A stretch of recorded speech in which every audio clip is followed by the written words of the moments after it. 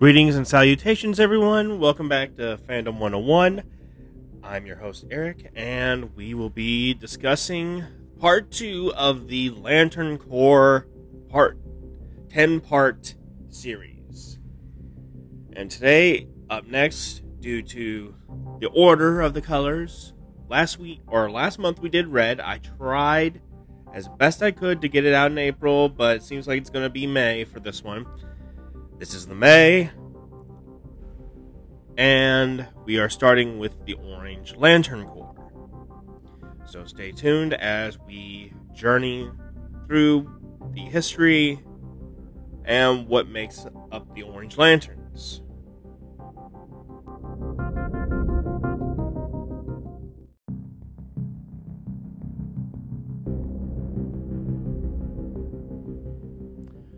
Okay, and we're back with the Orange Lantern Corps. Now, this Corps there's a lot to it, so we're going to try and run this quick. I'm going to try and run it exactly the same way as the Red Lanterns, but speaking of, I have new information with the Red Lanterns that there were other members who harnessed the emotional spectrum, other sentient beings, I shall say, but they refer to the emotions and I would say they're more primal state. I'll probably say that.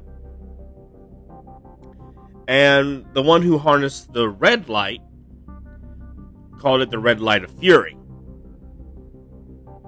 And I thought, well, that's an interesting take on it. Never heard that one before. So we're gonna start up, and I'm only mentioning this because it's new information I had, and I did not have it at the time when I did the Red Lantern, podcast. So I'm bringing this with the Orange Lantern, and I will be updating it to the other corps as well. So just worth noting. Alright, so we're going to start with their oath, much like how we did the Red Lanterns. And the Red Lanterns had two variations. One, obviously, for the kids' show, Green Lantern the Animated Series. And the other was canonically canon. Or comically canon. So I actually have 3 here for the Orange Lantern Corps. One is comically canon. The other 2 are theorized upon and just floating around there. I'm going to add this here. I've looked hard. I scoured the internet for any images of Larfleeze or any Orange Lanterns saying any of these. The only one I could find is him actually saying the word mine, which is one of the oaths. It's the canonical one. The other 2, there's no source material that I have found yet that mentions these 2 oaths. So as far as I know, they're unofficial, but I would actually like to see them be made official sometime here. So the first one, and it's my least favorite of the 2, what's mine is mine, and mine and mine, and mine, not yours. See, and that's alright, I suppose. But this one's my favorite. It has, let's just say, it kind of matches the other Lantern oaths in rhyme and rhythm, so to speak. It just strikes me more as a Lantern oath for this one. And it's this. This power is mine. This is my light. Be it in bright of day or black of night. I lay claim to all that falls within my sight. To take what I want, that is my right. And which brings us to what powers them. And if you haven't figured it out yet, do not worry. That's what the podcast is for. But if you know, here's what you already are ahead of a lot of the other listeners then, if you already know. The Orange Lanterns, the orange light, is powered by greed, avarice, gluttony. And that's just, it's a very interesting emotion to see brought into it. It's like, hold on, you're saying the 7 deadly sin is an emotion that they can use in the comics? It's like, yes, technically in Shazam he fights the 7 deadly sins, demons that represent them anyway. So, it's not unheard of. And technically we should see gluttony as a representation with the orange light. I honestly think doing the 7 Deadly Sins with the Lantern Corps might actually work, because there are a few that match up perfectly. Alright, in their origin, I'm going to say this right now, not completely known. We don't know the entire story of their origin. We have bits and pieces, and we can piece together from there. From Green Lantern the Animated Series, we know Razor mentioned the legend of the Orange Lanterns to Hal and Kilowog, where he said a race of conquerors harnessed a powerful orange light. Their battery exerted a weird influence, so only warriors of strong duty were chosen? Or warriors with a strong sense of duty were chosen? These Orange Lanterns fought Atrocitus, leader of the Red Lantern Corps, arguably the strongest one. They fought him to a standstill. Razor said that the Orange Lantern sector was the only one part of frontier space that Atrocitus could not conquer. I find this very interesting and very plausible, and he said but somehow overnight they all seemed to vanish, never to be heard from again. And it adds that mystery to the episode. But since you already know what powers it, you kind of get where it's going. But let's get into the comic one. Okay, so apparently there's this group called the Conquerors. So pretty much starting off the same way as Razor told it. But they were seeking the orange light to harness to make their own core. To, I guess, compete with the Green Lanterns. I'm not entirely sure. And then they run in to Larfleeze. And I'm going to jump to notable members here, just because it's worth noting. And since I've already mentioned him, Larfleeze is also known as Agent Orange. He is the only true Orange Lantern. And I'll get into that back when I jump into notable members, but I just have to mention this. So, the Conquerors show up. They want the orange light. He has the orange light. Greed being what it is. Basically, Larfleeze slaughters them all. And, it ensues that when Green Lanterns investigate, he kills them too.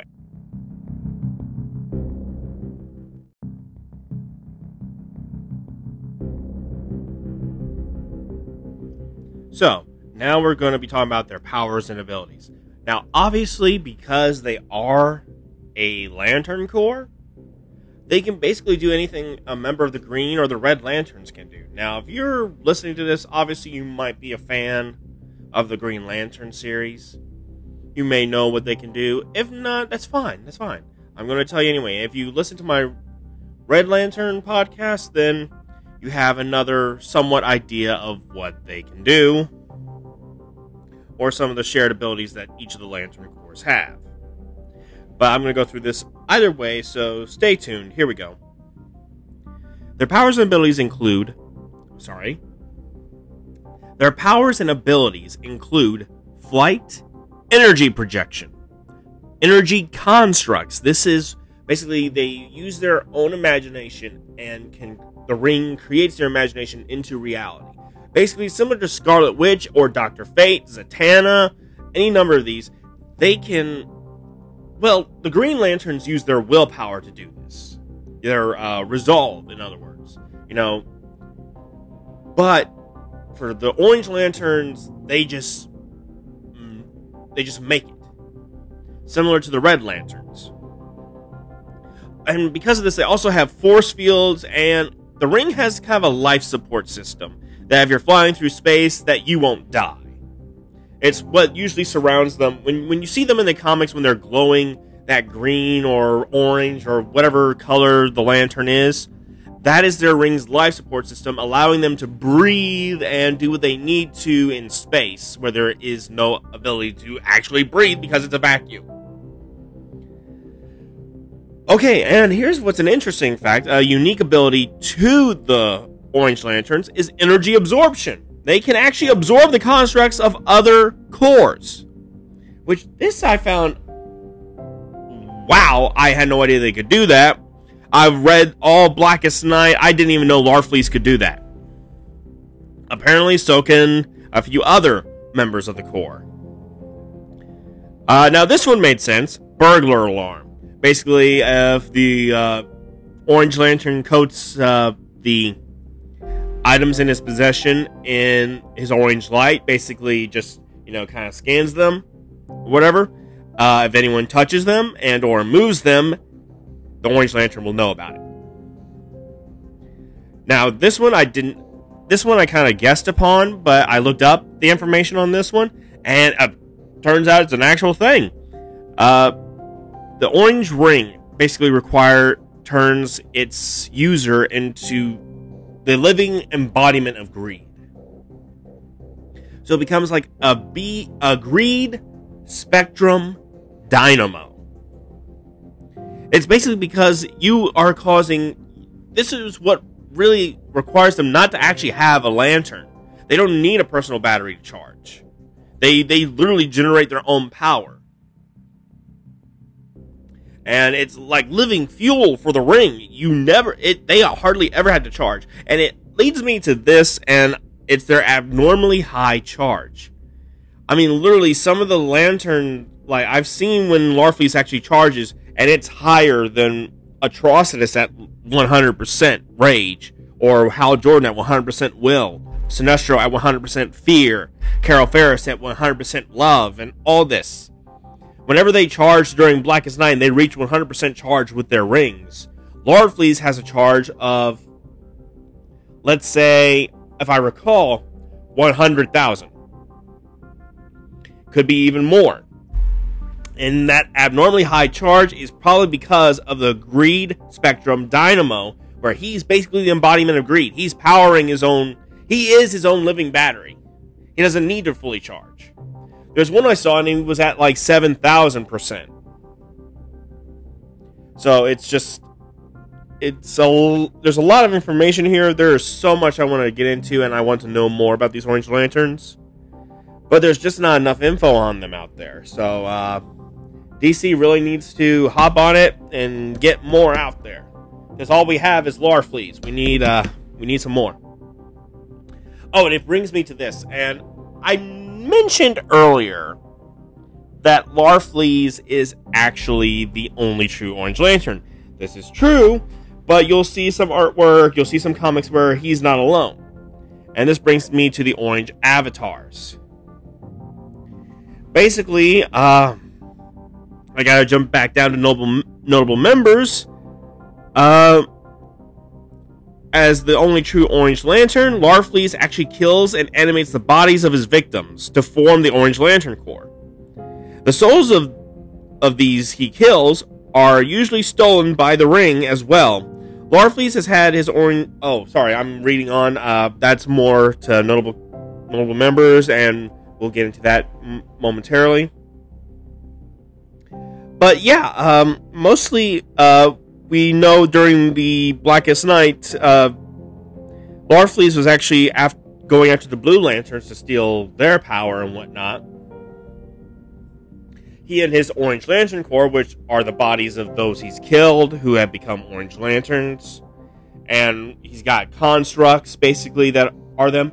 When the Blackest Night started happening and the Black Lanterns started rising, Black Rings went to those people reanimating them, and basically his own Orange Lantern Corps turned on.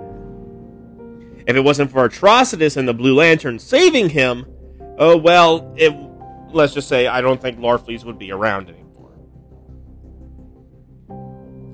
Ironic, because when Hal asked him in the episode of Larfleeze in the Green Lantern animated series, he goes, Hal asked him, where's the other Orange Lanterns? And Larfleeze says, they aren't around anymore. Anyway, so let's get to their base. Their base is actually set in Sector 2828. Now, if you know anything about Green Lantern, you know that the Milky Way galaxy is basically Sector 2814. Now, I'm not saying it's actually the Milky Way galaxy, but that's just a good size comparison, I suppose, of where it is. Technically, his sector is supposed to be just as vast and wide. You know, basically, he's got a few galaxies in his sector. So, Who knows? But the planet they call home, as the Red Lanterns are on Ismalt, which was a prison planet. This base is Okara, spelled Okaara. Very interesting stuff. Very, very interesting. Now, we go to notable members. Alright, so notable members include, of course, Larfleeze. And sadly, he is no longer the Orange Lantern, as I am to understand it. Larfleeze has had his orange ring removed.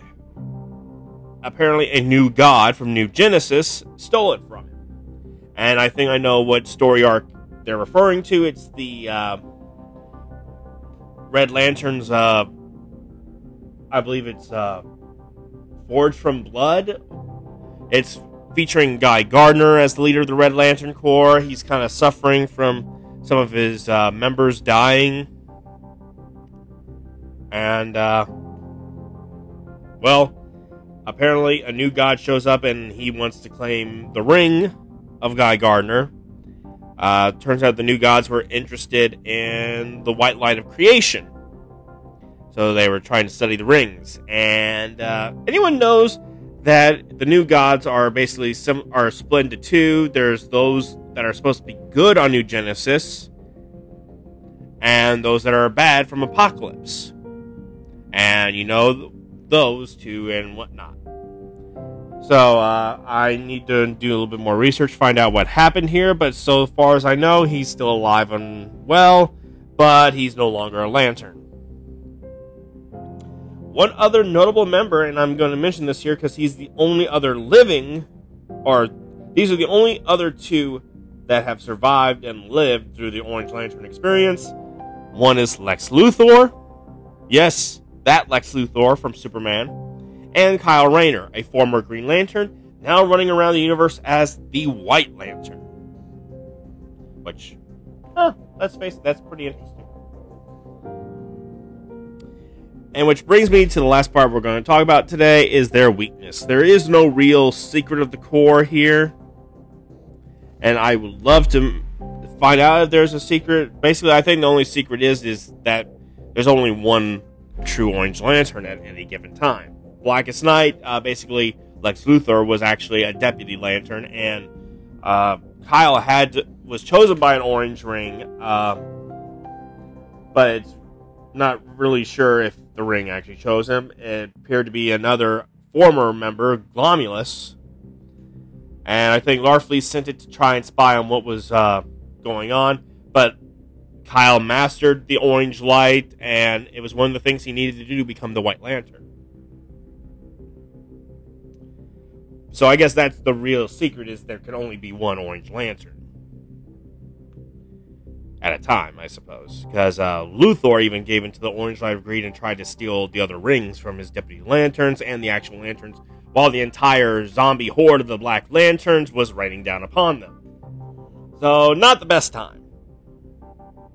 So, again, I'm going into their weaknesses, and this will cover it. The weakness of the Orange Lantern Corps is they are vulnerable to the power of the Blue Lanterns and the Star Sapphires. They are vulnerable to hope and love.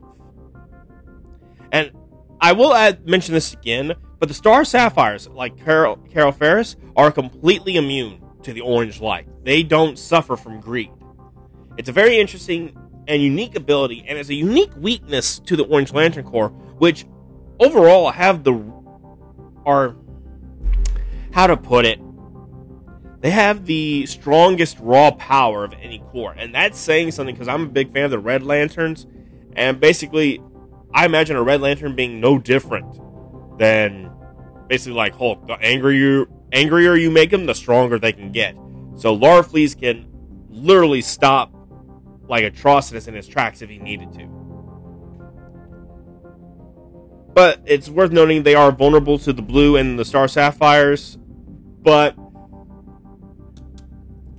the fact is, we've seen this actually. The blue light has actually, affected Larfleeze to where greed has not consumed him so much. So it kind of backs off his greed a little bit so he can focus on the task at hand. It happened in Blackest Night, it happened in Brightest Day, so it's very interesting to see. And that ends part 2 of the Lantern Corps podcast. Next up will be part 3, and that will be the Sinestro Corps. If I don't get to it this month, guys, I promise I will get to it next month. I'm trying to get these out by a monthly basis, give time and the research on it. All in all, I hope everyone is well. I wish you luck, and do with this information as you will. It's very fascinating, and if any writers are listening, go ahead, write on the Orange Lanterns. No one's doing it now. It actually seems like in the comics they are cleaning up the other corps. There are no more blues, no more reds. Looks like orange is gone. Sinestro Corps is pretty much gone, leaving only the Star Sapphires, the Green Lanterns, and the Indigo Tribe. So, seems like they're basically erasing Jeff Johns' work before the New 52 and Rebirth. Honestly, they should have kept it. The other corps made it a little bit more interesting. I can understand if it's complex. But if any writers are out there listening to this, go ahead. Bring back the Lantern Corps, and it'd be great to see them. Alright, thanks for listening, and I wish you all luck, Lantern.